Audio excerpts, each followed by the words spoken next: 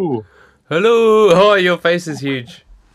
I know. Well, it came up on my phone rather than. Oh, Can you can you send me a I can do email? the link thing. Yeah, I think the first thing it offers you is like call that person. So okay, I'll hang up and then I'll just send you the link. Hang on.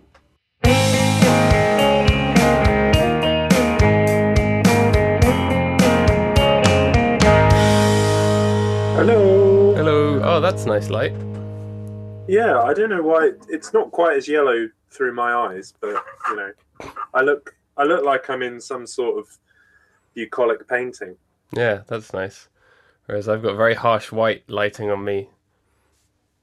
You do, you do. It exposes all your flaws. Yeah. So that was a full start we just had.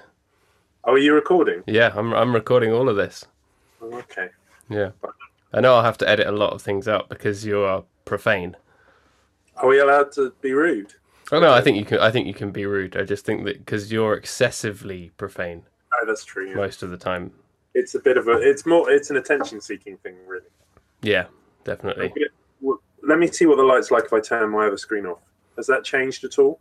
No, it's pretty much the same. I'm Okay, not. 'cause- I'm not recording the video though, so no one It's- has to see the faces. Oh, it's only the. Oh, wait. I just I've- thought that it might be nice to like have an actual Skype call, but also I'm find this less like more enjoyable than talking on the phone for some reason. I don't know. I think I'm just a pervert. I'd much prefer talking on a Skypey chat Yeah. kind of thing than the phone. My ear gets very hot. That's actually my main complaint. Hmm. I just get hot ear, and it's one of my least favorite things. Just the one, Okay. the one ear, and then the other ear is cold, and you got to balance them out. Just the one ear. Wait a second. I just accidentally pressed F12, and it's now displaying what this Google Hangout would look like on an iPhone 6. Why? Reason? I don't know. It's the developer tools for Google Chrome, but It's the Wait a magic iPhone button. I don't know. Fuck it. No, fuck off. That's not working. All right, let's See, just carry on. I told you were profane. I know. Well, the people I spend time with in the day are all very sort of professorial and academic. You can't go throwing tits and willies around, can you? No, unless Academic, you're you know doing this well. tits and willy studies. Unless that's part of your critical vocabulary, then Yeah. you can't be bringing up the bums and nipples. So you're listening to the Sherman Report. I'm going to call it the Sherman Report. Why? But I'm not reporting anything unless you ask me about my day. Well, how was your day? Yeah, it was all right. There you go. That's episode 1 down in the can. Done. All finished. Yeah. No, I had two ideas for a name, which is either the Sherman Report or Shermanos. So like Hermanos, but with an S on the front. I quite like that. Because I quite like that. I've been learning Spanish. Oh, really? How's it going? It's okay, all right. that's a day. Yeah. Yo leo libros. Sí, muy bien. Sí. ¿Qué libro? Soy cangrejo. You are... No, you're not. It's good, but now I'm using Duolingo, which is the app that I've been using to brush up on French because I've been trying to read comics in French again, stuff that isn't out again. And I was like, why don't I just do 10 minutes of Spanish every day? So I've done that. But there was a bit of slowdown there on the Google Hangouts, and you sounded like a really lazy robot. So, just so you know. I know that's just how I get in the evening. Really, do you lag in real life? Yeah. I feel like I lag in real life sometimes. I feel like the way that digital technology is going is that's going to happen eventually. Like we'll all just eventually become so reliant on Wi-Fi that like it will have to power everything, but it won't be good enough. So you'll be like trying to stream all your bodily functions over 4G. I quite like the idea of streaming your bodily functions, but I think otherwise you're just describing what the world's like now. We do rely on Wi-Fi for everything, and it's never good enough. It's just ludicrous how much we've come to rely on it, and yet we just don't have the infrastructure. Yeah. the technology to make it work at scale. No, I mean, even like when 4G came out a year or two ago, you felt like that was this huge revolution. It's so much faster than 3G, and it is when it works. But on my train journey into London in the morning, it still drops at the same points. It's no better, really. I mean, I've got 4G on my phone, and it just doesn't work anywhere that I go. It works in central London, and that's it. And everyone thinks I'm always ignoring my phone or that I'm screening calls. And most of the time, I just don't get them, and they just don't come through. And I'm paying quite a lot of money for 4G every month. And I feel like you should get a discount if you don't live in London, because it's ridiculous. It's very weighted towards the urban people, isn't it? The urban people. Yeah. Well, and it's the same with broadband service as well. Like, you talking about the rappers. Yeah, rappers. They've got all the smartphones and all the bling and all that stuff. They do. They have the gold iPhone, which I think may be the totem of late capitalism. The gold iPhone. The golden iPhone. The totem of late capitalism is that thing that will.i.am invented that clips onto your iPhone. That's like a big gold camera that costs £500. I could really say some rude words about William right now. We've been there before, haven't we? We should probably explain that I refuse will.i.am because he's trying to force everyone to say a normal name differently for his own personal brand. So I feel like in some sort of cosmic way, I'm slightly annoying him every time I say William instead of will.i.am. Yeah, definitely. So he's furious about it. Just not furious each time, but it's sort of a micron of annoyance every single time that I do it, and it just it relays across the cosmos to him. Yeah. And one day he might get slightly annoyed, and he won't know why, and it will be because for my entire life I've been calling him William. It'll waft towards him like a fart on the breeze. Anyway, he's a bellend. The other, maybe the totem of late capitalism is German guy who will cast Uranus in gold. Who's that? I've seen that happening. I didn't realize it was a German guy. It was some German guy, I think. Werner Herzog. That's yeah. On his sideline is he pours. I don't know how he does it. I was about to say he pours liquid gold into Uranus, but that would hurt. There's probably a safer way of doing that. Yeah. Well, didn't Jimi Hendrix make like a plaster cast of his penis? So you can buy a sort of plaster Hendrix cock. So maybe they do it that way. They do like a plaster cast on it, so that wouldn't hurt as much as gold. Probably still painful though. It wouldn't be nice. I just wouldn't be comfortable having someone that close. No. Both for their sake and mine, I think. I just feel sorry for them that was their job. Yeah, well, maybe they're into it. I think that's the same reason that I don't go and get beauty routines done on me, because I feel a bit sorry for the poor sod who has to, administer to my horrific body. You're saying that, but I know you've had Botox. Yeah, that's true. Just I've only had Botox on my outer thighs. Mm-hmm. The only place I needed it. You want them to be really hard, so that when like a cat sits on your lap, it can't get comfortable. Yeah, exactly. It's just to piss off cats.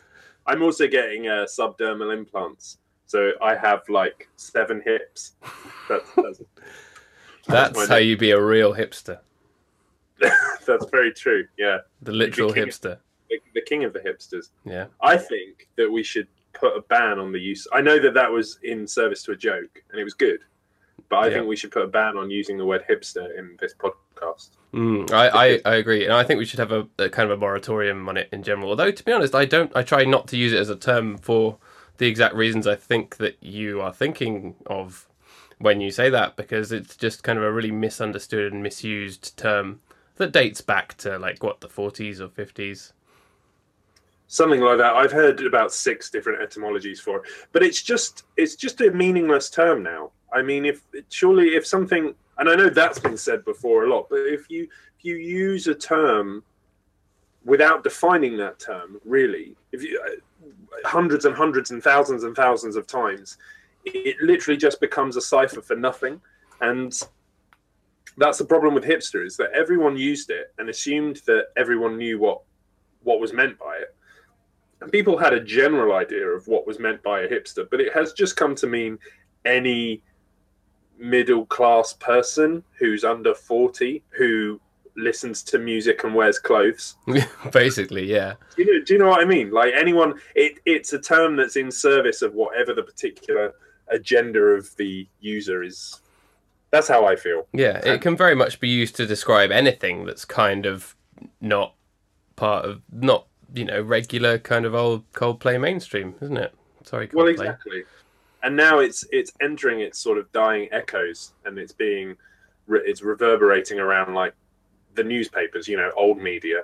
And that's when you know that you need to stop using the term, when they've caught onto it. Yeah. And, well, a few months ago at work, I was, you know how I don't pair my socks? So quite often I end up wearing two different coloured socks. I didn't know. How did we go an entire year of living together, and I never found out that you don't pair your socks? Well, I think at that point, I used to just buy like 100 pack of black socks from a cheapo shop and just keep wearing them over and over. So it didn't matter that I didn't pair them because they're all the same colour. But that's an amazing idea. Now that I'm a grown-ass adult, I have socks with various patterns and colours and stuff. I like to mix it up. I get bought quite fancy socks for Christmas. Relatives treat me well in the sock department. So I have lots of quite different socks, but I still don't pair them because I feel like I don't have time. Not in a kind of like I'm trying to be like, oh, I'm so busy, look at me kind of way, but more that I just don't bother. I just like to just grab a couple of socks and just roll with it. So I often end up wearing like one red sock and one green sock or whatever, and the rest of me is smart enough. But I was in the lift at work a couple of months ago, and there were two sort of members of staff who were maybe, I would say, in their 40s, and they sort of looked at my socks and were like, "Oh, is that a hipster thing?" Yeah. And I said, "Oh no, I just don't bother to pair them." And they acted like that. That was really funny. That was like a big joke to them because they obviously didn't believe me that it wasn't a hipster thing, whatever a hipster thing means in that context. But they thought it was conscious. I quite liked. But isn't that the point of a hipster thing? Is that it's supposed to be, if not unintentional, uncultivated. So you saying, "Oh well, it's just I'm too lazy to pair my socks," in a way makes it even more of a hipster thing. In their eyes. Maybe, I don't know. We've said the word hipster a lot. Yeah, it's like it's a hipster podcast already. It is a hipster podcast. So here we are. So what are we going to talk about? Well, I've got a Google document open in which I made some notes of things I wanted to ask you, because I feel like I want to have recurring topics and things that we talk about each week, but I still want to play kind of fast and loose with it and just to have a chat, because I listen to a lot of podcasts like that where it's just kind of a lot of two guys talking kind of stuff, but it always has a vague focus. Do you know what I mean? Yeah, and I think we need to get used to talking in this. I mean, I don't think I've ever talked to you. I've barely ever spoken to you over the phone. I think the most we've ever spoken over the phone has been when I'm late to get to a gig, and then I'm going to shout at you. Organise something, and and then I'm worried you're gonna holler at me down the phone. Yeah, and the phone calls have been about 3 seconds long, and I've certainly never spoken to you over video chat. So it's a whole new paradigm in our friendship. It definitely is, and I actively avoid talking on the phone as well, as you know. So with everyone, anyone, like I never call anyone. People sometimes call me, like I will talk to my parents occasionally, and Claire will call me if we're not together in the same place, if one of us has gone away, and like, oh, I'll get through that and it's fine. But I feel like the video chat makes it a bit more relaxed. I think that's it's a nice way to do it. But one of the topics that I had written down here was sort of that exact subject. It's kind of, I put down millennials talking on the phone, etc. Most of the two guys talking podcasts I like are by Gen X types who seem to enjoy talking on the phone. So I sort of wonder whether it's a generational thing. Apparently, like millennials, so people our age and younger, maybe like are less comfortable with talking on the phone. I wonder if you agree with that and why you think that is. So I phrased that like an interview question, like I'm interviewing you for a job. But you can interview me for a job. You could interview me for a different job each time we talk. Okay. And at the end, you have to tell me if I've got it or not. Okay. This week's job is my butler. And it's always going to be your butler, though. You're always making offers for me to be your butler. And you're never going to get the job. I don't need the job. I'm quite happy not being your butler. It doesn't pay well. It's a 0 hours contract. I can imagine. You're not very rich, so I'm not surprised. Millennials. I don't know. I mean, why do we talk about groups of people in enormous homogenous lumps? It's not. I just don't think it's useful. I definitely think that a lot of the people that I know that are our age don't like speaking on the phone. And I thought that when I used to say that, and I felt like that since I was sort of a teenager, at which one might start talking a lot on the phone to friends or to girls or whatever it is.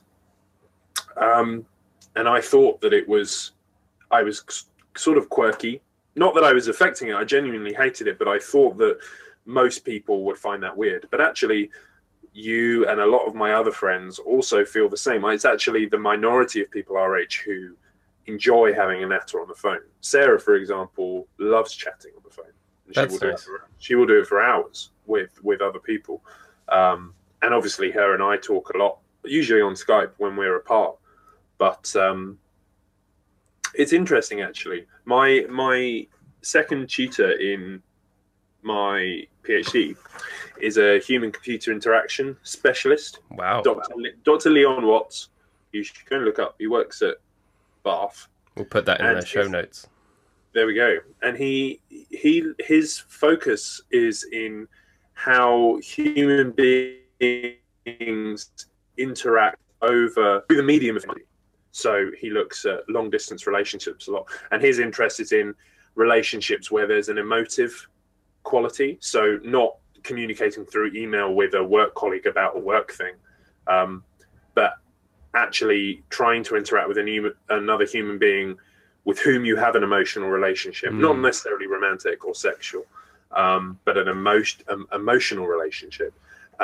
And you're talking about things that might involve emotions, not necessarily strong emotions, and how technology can mediate that, how it can spoil that, how it can make things worse, how it can make things better. And he works on projects designed to sort of improve human relationships through technology they are mediated through. That's you see what I mean? Interesting, because I heard at work the other day, our head of digital told me that the fastest growing communication amongst social networks and new ways of communication online is not sort of public stuff like Twitter or Facebook in as much as you can post things for 1,000 people to see, but it's one-to-one messaging is where the majority of internet communication goes. Right. And that there are now new social networks trying to jump on that as a trend. So there's this new one called Peach. Have you heard of this? I have not. I feel like I'm such a granddad when it comes to social media. I'm reserving judgment on it. I've joined it, and my only friend is our friend Adam. Look it up while you're talking. Carry on. And what it is I think I've only got the iPhone app. I don't know if you can get it on browser, but on first glance, it looks like a Fisher-Price Twitter, which is kind of a mean way to put it. It's quite sort of bright colours, but it's got an inbuilt like GIF lookup thing, so you can look up animated GIFs. Like you could just go GIF Prince, and then a picture of Prince will come up or whatever. And it's got like really good emoji and stuff. So you can do a basic text post, but the idea is that you're supposed to be communicating with people using emojis and GIFs and videos, and it's all supposed to be a lot more visual than it is text based. And it's focused more on talking to one or a select group of people at a time, rather than just crapping a message out to your 1,800 Twitter followers. There was another. I just had a look, and I agree with you that it looks like Fisher Price. It looks quite Japanese, actually, but that might just be because of all the emojis. I don't know where it's come from. There was another social network. I can't remember what it was called. Was it called Path or something like that? Another monosyllabic word. Bunk. And it was designed to be a sort of more personal Facebook. So it was a more curated group of friends or circle of friends, which had again a lot of the functionality that's in every social network. Yeah, but that looks quite interesting. I mean, It seems to be paring things down rather than trying to do everything, which I think is more like people want more of a focus now because people are starting to think. I don't know if you agree that we're at kind of peak content. There's too much crap around. We need to start focusing on things, and everyone needs to choose things, be selective with how they spend their time. So if you can spend that time with a small number of people you're intimate with, rather than 1,000 people on Facebook, some of whom are your old school friends who you never really knew but are interested to know that they're now racist or whatever, it cuts out all of that stuff. yeah, I don't know. I feel like looking at this though, it's it's not necessarily putting the cart before the horse, but I feel like this service already exists in 500 other forms. Okay, having GIF lookup, that's useful, but look, there's quite a few services that have Yeah, GIF Slack lookup. has that, which is the messaging app for Teams. Have you ever used that? No, I haven't, but I've seen it. I know a couple of people who I have worked with used it in their teams. We use it for my band Palomino Club. That's where we do all our band admin, and it is just wonderful. But we'll usually only get about 3 sentences in before someone just drops in a GIF, because it gives you, like, you go like slash Giphy and then the word, and then it just gives you a random GIF, and they're often really strange, and there's some quite weird ones in the GIF bank or whatever. So we just end up trading But GIFs. there are GIF lookup sites, aren't there, where you can. Yeah, well, it links to Giphy, Giphy, which is the main. This is the engine that's powering all of these sites. So it's like they're just using Giphy's API. Yeah, and that's interesting. But this idea that we're providing a way for you to talk to just a few friends and trade emojis and GIFs. I mean, Giphy's plugging into other APIs, or sorry, the Giphy API is plugging into other things, and emojis are now part of the technical vocabulary of most devices. So I feel like, well, people can do this. They can do it on Hangouts. They can do it on Snapchat. Somebody's just forced me to get WhatsApp, which is same. just another way for me to hate my phone. But I understand why people like it.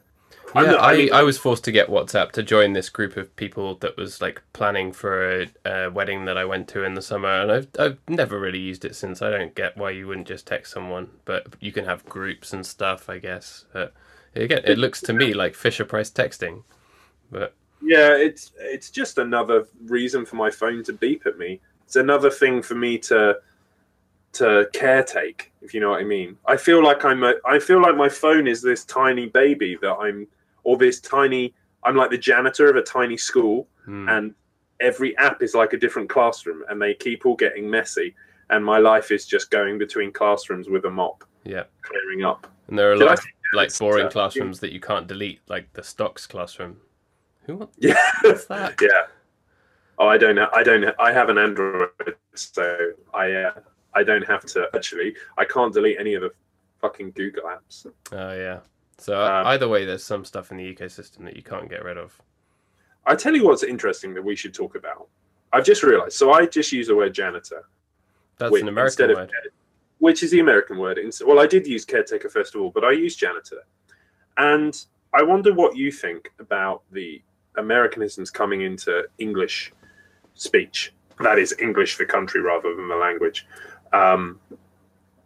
Because my mum hates it. My mum thinks it's the worst thing since non-sliced bread. Has your mum also signed a petition to stop Kanye West playing at Glastonbury?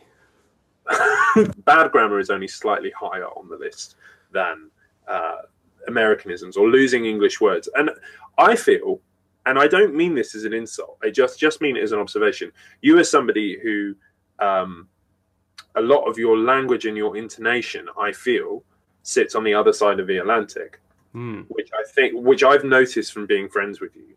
And I think that's, I don't know why that is. I guess you read a lot of American and Canadian comics, you listen to a lot of American music, but I do it as well. I feel that sometimes it depends who I'm with. If I'm with very posh English friends, I speak like a posh English person. If I'm with my school friends, I speak with a sort of South London twang, because that's how we all spoke, and some still speak. I think I don't really care about Americanization of words that much, as you can tell. What I was getting at with the Kanye comment was Indeed. actually towards. Sorry, I'm just turning myself up here. I'm looking at the sound wave, and you were louder than me. It's not a competition, but yeah. So what I was getting at with the Kanye point was that I think being like, oh, I'm really against the Americanization, it's a terrible thing, is that actually that's just kind of an inherent conservatism that I don't really subscribe to. I think we consume, there is so much media and so much content and so much culture from North America that is coming over here, and vice versa, that I think we're just all moving a little bit closer in that way. And I don't think that like our national identities and language and stuff will ever be compromised. But yeah, I don't think it's a big deal. And me personally, you're right. I consume a lot of media from North America, and I'm really invested in a lot of it as well, especially like a lot of bands that I really like, American or Canadian, especially bands like the Weaker Thans. A lot of the bands that really connect with are either American or Canadian, so I think I've picked up their styles of singing, maybe, even though I always sing with my English voice and I don't affect my voice much when I sing. I think I've still picked up the odd inflection, I guess. And you are singing a style of music. I think the sort of when you're playing as yourself, not in Palomino necessarily, the style of music is, I think, an inherently American one. Yeah, definitely, aesthetically. I mean, I don't agree with my mum, but I feel like I don't completely agree with you either. I was reading a book a couple of months ago, and I can't remember the term. It was talking about language and how language changed. And there are two schools of thought, obviously. There are, I can't remember what they're called. They're called it's the deterministic and something else, I'm not sure. Basically, one saying language needs to be controlled by the people who use it, whether that's controlling its change or deciding what changes and what stays the same. And then there's the other argument, which is language is just constantly evolving, it's always changing, and we shouldn't try to influence it in any way. And I feel like I'm sat in the middle of those two things. I think that the fact that America is a sort of global cultural superpower, I think my gut reaction is for any culture to hold such a sway over the world is a little bit grotesque. But actually, it's just a fact. That's just what the world is. I'm not talking about the quality of American culture versus any other. I don't like how monolithic it is, but it's also just a fact. That's just the way the world is going. And I don't feel that it's a bad thing if people are necessarily just a bad thing if people are picking up Americanisms or changing their intonation.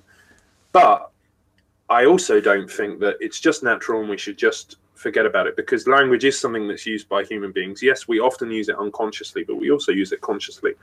And things are being lost if we're putting to one side English phrases and replacing them with American ones. It's not necessarily bad, but it's also wrong to say that nothing is being lost or nothing is being No, you're right. I think of those two schools of thought, I lean towards the second one.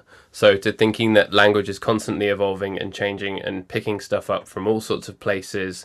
And it's not just from America. There are slang words that develop in England in urban areas that then become part of the mainstream language, and then people complain about those, and that kind of thing happens. So I lean towards thinking that language is always evolving, but I wouldn't go as far as to say we don't need to preserve things, because I would never want to lose any great words or great phrases or anything.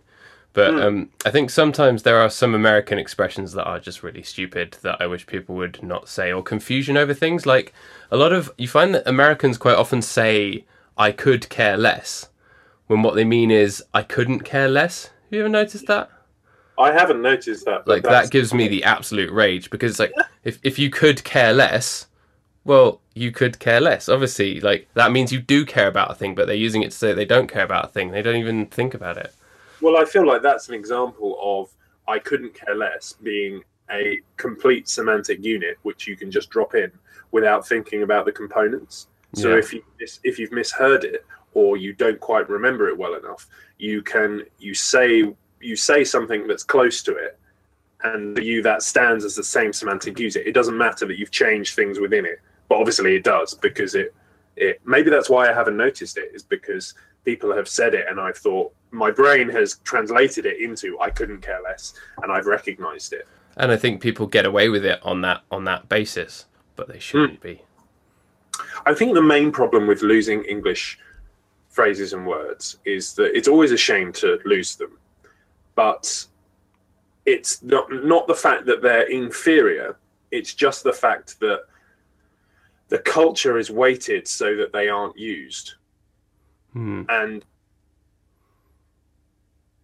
this American culture or the American product or whatever it is. But the answer is you can't preserve these things artificially.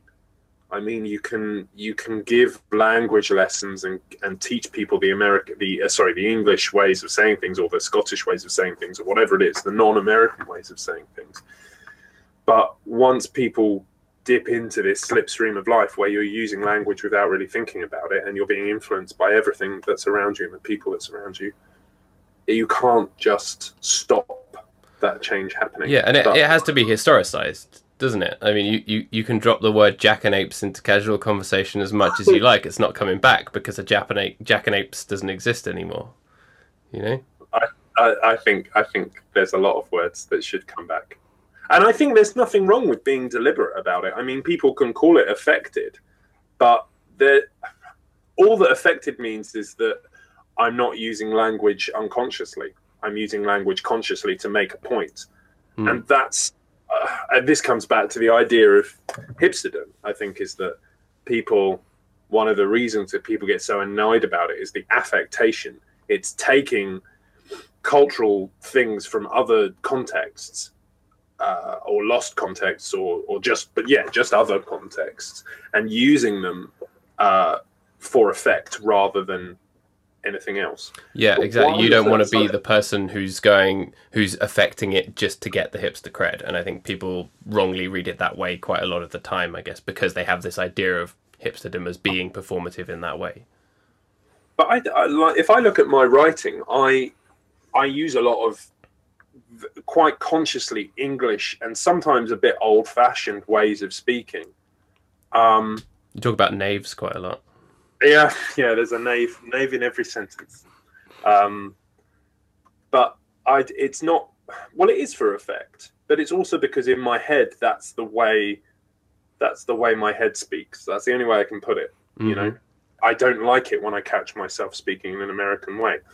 That's just my way of thinking about it. It's not actually a bad thing for me to speak like that. I'm just a human being in the course of history, being influenced by what's around me.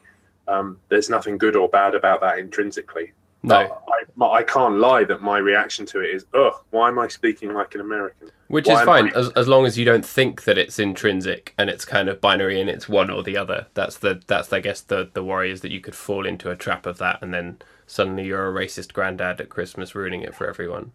But, what was I going to say? Something profound. I was going to say something profound. No, all I was going to say was that I do the same thing as you. That if I'm with a bunch of posh English people, I posh it up a bit. If I'm with some Cockneys, I Cockney it up a bit.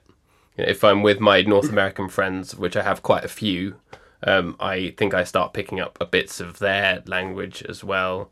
Yeah. That's a very human thing. In fact, I was having this conversation with somebody else the other day about how there's this idea that I think is perpetuated by sort of self-help books and advice books and things like that, of saying that there is a core self, there is a core you, and that you must be true to it no matter what situation you're in. And for a long time, I felt like I spoke and acted differently and thought differently depending on who I was with. Yeah, and I thought that looking at that advice, that makes me a false person or somebody who's affecting a personality. But really, we're different people. We are genuinely different people when we are with different friends or different influences. That we genuinely are 10 or 12 different people all bound up who just happen to have the same body. That's how I think about it. And that actually it doesn't matter if we act in one way with another person. Human beings are socially adaptive animals. We change things about ourselves to fit in. But that's always seems bad. But it's literally just a biological reaction to, oh, I'm in a new group. They're acting like this. I'll probably get along better with them if I act subtly differently. That's a subconscious thing we go through. But we see that as a bad thing. And I find that really interesting. And life is situational, and that's the thing that nobody really wants to admit, I think, in terms of those self-help books, and this idea that is perpetuated about the self is that you can be the same person in every situation. But of course you can't. You can't go into work and start swearing all over the place. At home I don't wear my suit. There's every little bit of your life is performative in some way, but that doesn't mean that you're doing it wrong. And the idea of there being multiple versions of you is actually, I think, something that people are starting to think about more. Interestingly, in the last week, since the death of David Bowie, because he was someone who was constantly reinventing himself and coming up with all of these new ways to be. He went from being, the space guy to the thin white duke or whatever. I'm going to get lots of emails from Bowie fans now because I don't know all the things about him because I was never a huge fan of his music, but I feel like he was this incredible icon. And a lot of the kind of inspirational tweets post his death that I've seen going around have been ones that have been like, it's okay to reinvent yourself constantly because David Bowie did it. Yeah, I agree, but David Bowie was in a rather privileged position of being an international pop star, and it sort of in the end became expected of him. Surely, after the first, became being part of the act to transform himself. I don't think ordinary humans can do that. Well, they can do it, but I don't know if it's that they risk a lot, that people won't accept them. But you know what it's like when you try this is a really banal example, but when you try a new thing, when you wear something that you don't usually wear, and you go and see your friends, mm-hmm. you're it's a very small experiment in trying to be someone else, because even though it's just a hat or it's just a scarf, it can make the effect it can have on your psyche is immense, but you will get shot down for it. Friends will say, oh, well, what the hell is that? Why are you wearing that? Yeah, your new fedora makes you look like a men's rights activist. Yeah, exactly. And, so it is quite hard. And obviously you can say, hey, fuck you guys, I'm going to do what I like. But then you come back to the thing about affectation. And maybe this is just because I am a very anxious person. But I feel like if somebody pulls me up on it, everything that scarf or whatever it was represented is sort of deflated. It gets deflated, and I can't enter that. I can't use it to build my self-confidence anymore. I can't use it to change who I am. I also think the other thing about Bowie, which a lot of people have said, is that he was a really astute businessman. It's not like he was this free-floating, apparently could be very ruthless. I have to admit, I know fuck all about Bowie. I'm not a fan of his. Yeah. Well, what's interesting about that is that the reason he became like that is because his first manager or business partner screwed him over and made him, or Bowie signed this contract, didn't really know what he was signing, and it signed all the rights over to this other guy who screwed him out of millions of pounds. So after that, he then became this kind of shrewd businessman in response to that, is what I read. It might not be totally true. Again, I'm not an expert either. Oh, right, okay. Well, there's nothing wrong with that. There's nothing wrong with planning your career. I mean, whatever your art is your career, then you've got to treat it like a business, and that doesn't mean selling out or whatever that means, or being sort of a soulless bloodsucker or whatever it is that might be the cliche that goes with that. I don't know. Well, the concept of selling out doesn't really exist anymore. I mean, a lot of my PhD is on this, but about how people in comics, really, no one really cares what you do or how you make your money, as long as you're making comics. It's fine, and they know that you have to take whatever opportunity you can get to make money, because those opportunities are thin on the ground, It's not easy. Look at the whole webcomics phenomenon. The main way that those people make their money is advertising and merchandise. And, they will put their characters on anything. And really, that's no different from what Disney's done with Star Wars. Mm-hmm. I mean, everything of the new stuff, every product has been endorsed by the new Star Wars. Did I send you the picture of those Star Wars oranges? No. It was literally just like a packet of oranges, and then it's got a little like thing, a little like slip with like a picture of BB-8 on it, and it says Star Wars. And there's literally no difference.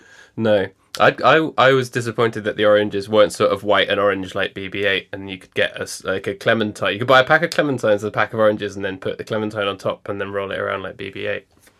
I think that has to be a vernacular construction. I think that's something that you have to do. You have to pursue that with your imagination. I'll be there bleaching sort of white circles onto oranges. Yeah.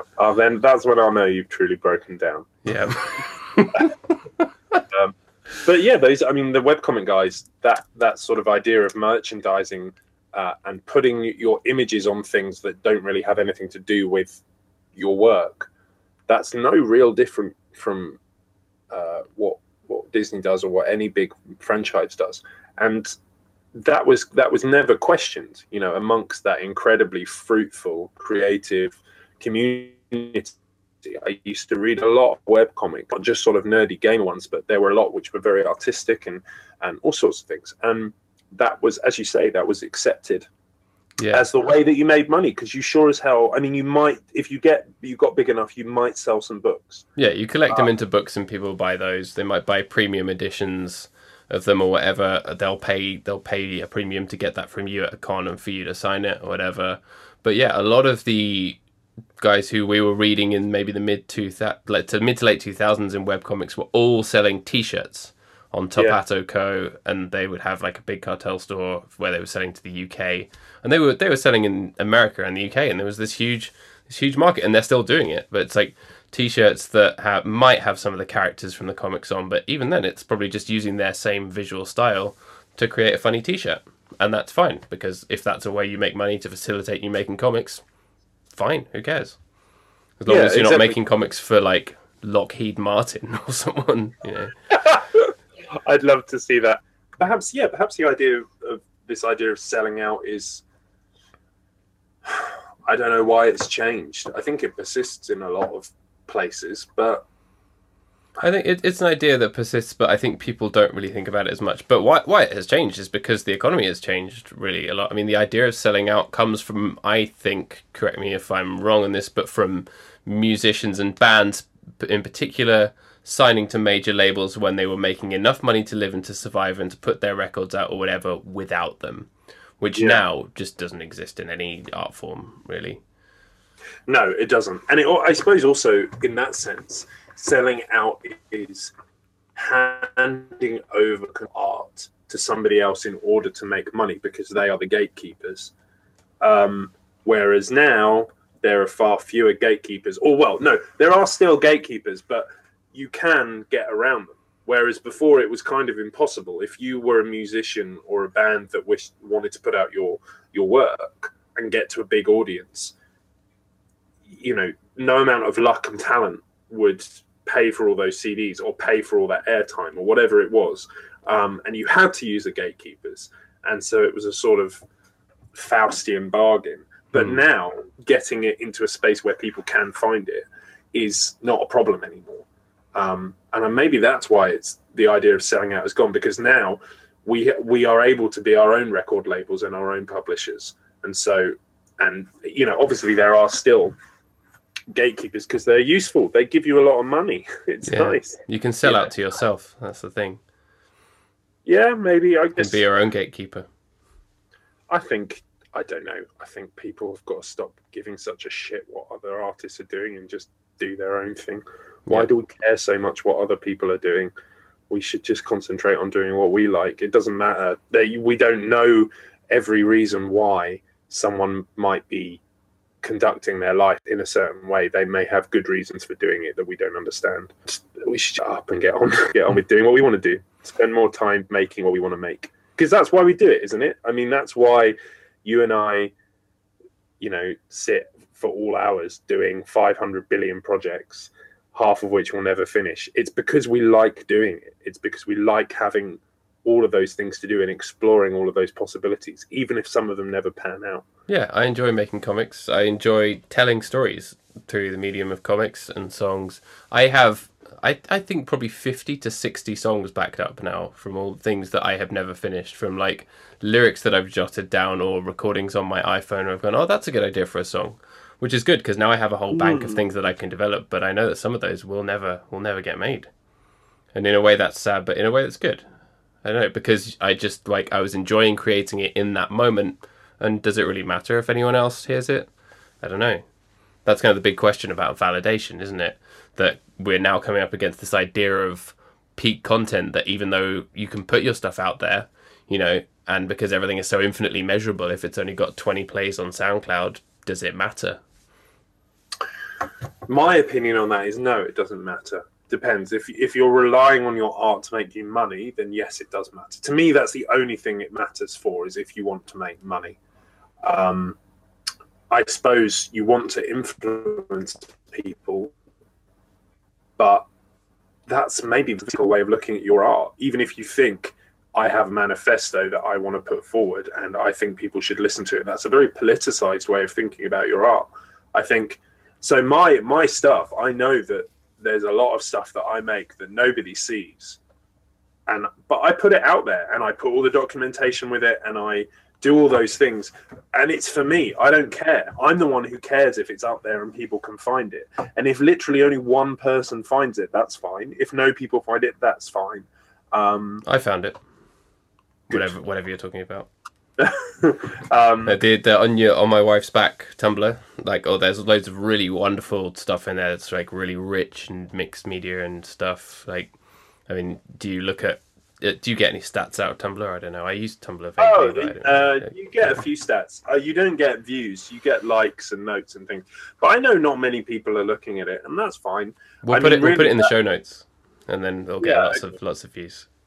Well, that project is one that will probably never finish, and it's just going to keep going. And actually, most of the stuff I put out there, I just like releasing stuff. The act of publishing is a powerful one, even if you're not publishing so that all the people who are waiting for it can see it. If you're just publishing so that your thing is out in the open web, even if nobody sees it, just the act of publishing is a powerful thing to do, and it can be a very clarifying thing for your art as well. And for the example you gave of the On My Wife's Back blog, a lot of that stuff is just working through ideas that I have, and I'm committing them to the blog and showing them in public, and they're tiny little hints of story that will come, or features of the big story that will come later. But I enjoy doing it because it gets me thinking about those things and combining them in weird ways. So it's for me, really. No, I agree, and showing your work is good. Do you know Austin Kleon, the guy who did that book, Steal Like an Artist? His second book... the man who I try very hard not to dislike. I try very hard to like him. Yeah. But I can't, Paddy. I'm not saying what he says is a load of rubbish, but he just, I don't like how he comes across. I'm sorry. Well, anyway, his second book is called Show Your Work. You might find it more interesting than Steal Like an Artist because it's less aspirational in that way and more about kind of nuts and bolts creativity and about putting your stuff out there and about how the act of putting it out there is, a therapeutic and a good thing because it doesn't matter if anyone engages with it. You put it out there and it's done. You move on to the next thing. You learn from it. You're constantly learning and constantly evolving. And then maybe one day, maybe a load of people will engage with it, or you'll have some golden idea that will kind of really take off. But, as long as you're showing your work, like I don't do it enough myself, I know, but I try and put like little bits of comics and sketches on Instagram if I'm working on stuff or whatever. I agree with him wholeheartedly, Matt. And I definitely feel that it's what you're also doing in releasing all this stuff or just putting it out there open and free of I try and keep my stuff free of proprietary networks. It's one of the reasons why I don't use, I know Tumblr is a proprietary network, but everything I do on there is custom anyway. I've customized everything, and I usually retain all of the anyway. But what you're doing there is you're contributing to the ideal of the internet, which is a free exchange of ideas. and not free in the sense that everything needs to be shared, but that people are choosing to make things available to other people, even if those other people don't know yet that they want it. Yeah, that's a good way to put it, because you never go into it thinking, I don't yet know what I want. You go into it thinking, I want this. You open Netflix going, I want to watch some great TV, but actually you don't know what's there until until you've found it. And the idea that there's this kind of infinite discovery out there for you is quite a nice thing, even though you worry that I'm probably never going to hear all of the whiny indie bands that I would like because there are just too many of them. But no, you can't complete the internet. But maybe my work will I sincerely doubt that anybody in the world apart from me will read or experience the entirety of, using On My Wife's Back as an example, when and if it's finished, or even if it's not finished, that anybody in the world will see it in its entirety. But the fact that it exists, I might be working on this on and off for the next 20 years, 30 years. And that availability and that publishing is, for me, it's the only way I can really put it. Yeah, exactly. You've got to do it for yourself, and then the rest will follow. If you try and do it for someone else, I mean, you should think about your audience, but that doesn't necessarily mean that you have to compromise on what you like or try to do things in a certain way if it doesn't come naturally to you. Like, you have to do what feels natural to you. Yeah. I have to say, though, I don't really do a lot of thinking about audience, which is probably a weakness of mine in terms of being an artist for a job. I do think about my audience sort of personally. I like having a relationship with people who like my work, because I'll probably like them. But I don't know. Probably later this spring, I'm going to experiment with charging for some of my work for the first time, which will be a short story with artwork that I'm just going to put up and see how it does, and try and make it as sumptuous as possible and maybe interactive. And my career so far has been being paid to develop work that is eventually free. Yeah, which is great. Yeah, but not everyone can do that. It's always been part of someone else's infrastructure, right? So for you to try and do that on your own terms is going to be a huge step, and I'm interested to see that. We'll see what happens. I mean, again, I'm lucky that even though I've had to do it around someone else's infrastructure, everything I've done in that respect I've been free to do what I want to do. There's been very little restriction, even though other people have been paying for it, which I know is not the experience of everyone working with other people, and I've been very lucky. And it may not always be like that, and maybe it'll be a big bump to earth. Yeah, when Lockheed Martin come a knocking, you're not going to say no, are you? No, they're going to flash all of their blood dollars. Yeah, all of their missile dollars and napalm cents. Yeah, I know. On My Wife's Back will be changed to On a Missile's Back, and then it'll be content delivered exclusively through the medium of missiles. Indeed, high-speed missiles delivered to your door. Yeah, or to your roof, or drones. Drones. Yeah, drone fiction. That's the next thing. The next buzz. That's where it's going to happen. You're going to have drones transmitting. Hey, that's not a bad idea. Yeah, the drone just comes and sort of knocks on your door and then shouts some story at you, and then it flies off. And then you've got to remember it and write it down and try and piece it together. And then the next drone comes up at the window, and then it's shouting something else. It's all coming together. Yeah. This is where the big bucks are. In drone fiction. See, I just said bucks. That's an Americanism. There we go, the big bugs. Yeah. I'll tell you one that I do always kind of not say is movie. I hate the word movie. Always use the word film, even though movie seems to have become common parlance in English. When I was growing up, it was always like, you can't use the word movie, it's got to be film. I hate the word movie. I think that was probably some prejudice I picked up from my dad, but all of the English cinema chains and things like that use movie now. I've noticed in their advertising.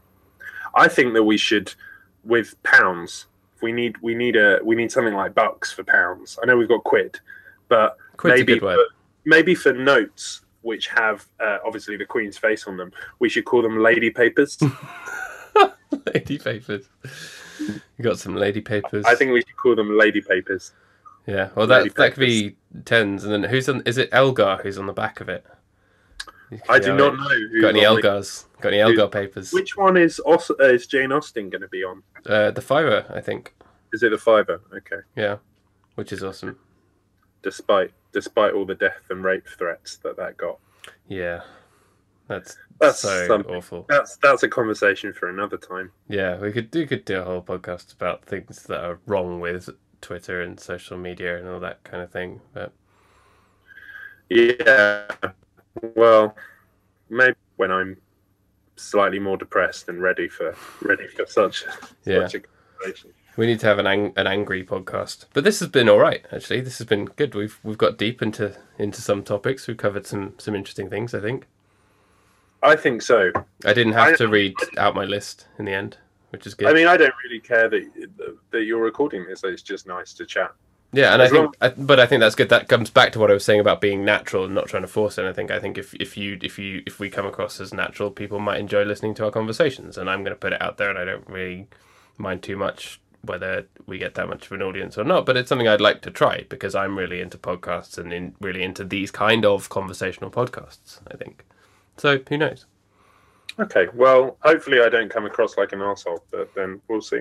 Well, I'm sure we'll get emails and tweets about it if you do. That's okay. After the ones that explained to me all of the various stages of David Bowie and anything else that we've got wrong. There'll be a timeline first, and then, but hey, and it's nice just chatting, to be honest. It is nice.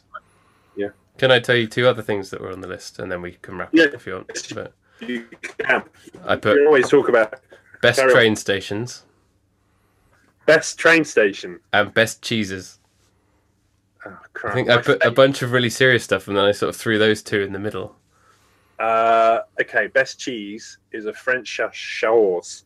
I think it's chaours, which is I think it's a sheep's cheese, but a sheep's cheese. It stinks and it goes liquid at room temperature, and it's fucking marvelous. So how do you eat it then? Do you have to sort of pour it onto something? Oh, you've got to stick your nose in there and just dig. Just standing at the fridge. Just get your face in the fridge. And... you eat it with bread. I don't know. I eat it with bread. Oh, you dip bread like a warm camembert. Yeah, I don't think it's a cooking cheese. Really, I don't think. I suppose you could put it with hot pasta, but it's really bread and wine sort of thing. Favorite train station. That's quite a tough one. I know. We could save that for next time. That could be the cliffhanger. Well, let's talk about it next time. But it is difficult because actually, my favorite train stations are tied to the fact that train stations are quite emotional spaces. They're quite emotional areas. You know, there's usually emotion attached to them because you're waiting there, either going to something important or coming from something important. And I'm usually in a funny frame of mind when I'm at a train station. Yeah. I'm either tired or I'm drunk or whatever it is. But let's talk about that next time. Yeah. Or we could do a subcategory of like your favorite train station to be drunk at. Okay. Well, let's do that. We'll talk about that next time. Yeah, that's good. And do you mind if I make some artwork? If I like draw both of our faces or something? Please attempt to render my hideous face, please. Yeah. That would be. Do you want me to draw, or maybe I'll just the artwork would just be a picture of your thighs with like a Botox injection going into them, and then a cat trying to jump on and it falling off. It needs to be my legs with 7 sets of hips. Oh yeah, it's 7 hips. Or maybe we should change the name of the podcast to 7 Hips. Yeah. Okay, we'll call it 7 Hips. Actually, that sounds like a sort of early 2000s metal band, doesn't it? 7 Hips. It does. 7 crazy hips. Hi, we're 7 crazy hips. 37 crazy hips. Are they still going? 36 crazy fists. Yeah, they're from Alaska. 36. I put 37. Yeah. They were Alaskan, weren't they? Yeah. Their guitarist once said in an interview in Kerrang, this shows how good my memory is of Kerrang, that there was nothing else to do in Alaska apart from play guitar, so he played guitar. It's like, it snowed again. Maybe that's why you get so many great Icelandic bands. There's very little else to do. I don't know. I've never been to Iceland. I really want to go. I imagine there is quite a lot to do. Yeah, but I it's have been. Cold and dark, so apart from in summer where it's very cold and sunny. I don't know. When we went to Reykjavik a few years ago, we were just sort of in the town, and there was this one tiny record shop, and there was just like a pop-up gig going on there with this wonderful band who were playing sort of Casio keyboards and doing some very nice hollering. It seems like there's that stuff kind of oozing out of the cracks in Iceland. It's lovely. I'm looking forward to going whenever I go. Yeah. Oh, all right then. Well, let's do this again. Yeah. Same time next week. Cool. We'll try and make it weekly, and maybe we'll record it at this time, and then I'll aim to put it out on like Friday, and if not, maybe the Monday after. I don't know. We'll see, because I'll have to do some editing and art. I may not be able to do it weekly, but I'll let you know. Yeah, it will just be a whatever we can thing. Okay, cool. But yeah, get your diary out and let me know when the next one will be good. Okay, I'll check it out. We need a sponsor as well. You should think about sponsorship. That's another way you can get money. Oh yeah, of course. Sorry, Lockheed Martin. Maybe if we just start saying sponsored by Lockheed Martin, it will come true. Oh yeah, like how Charlie Brooker once mentioned Greg's in a column, and then they sent him like a huge box of pasties the next day or something. Maybe they'll send a whole box of cruise missiles. Yeah, I want those. I could use them around the house. Yeah, we could use one as a lampstand, another one as a bike rack. Yeah, need something to prop up my bed. It's falling apart. A ball cue, that would be good. Yeah. Garden That's tools. Gardening. Yeah, could use one as a hoe or a rake. Yeah. This could be the podcast of 101 different uses for missiles. Yeah. Which I guess would be a good one for Lockheed Martin to sponsor. Yeah, that they might actually be interested in that one. Yeah. Okay then. All right. Well, it's been great talking to you, Ian. Yeah, I'll speak to you soon. I'll speak to you soon. Well. All right. Bye. Bye.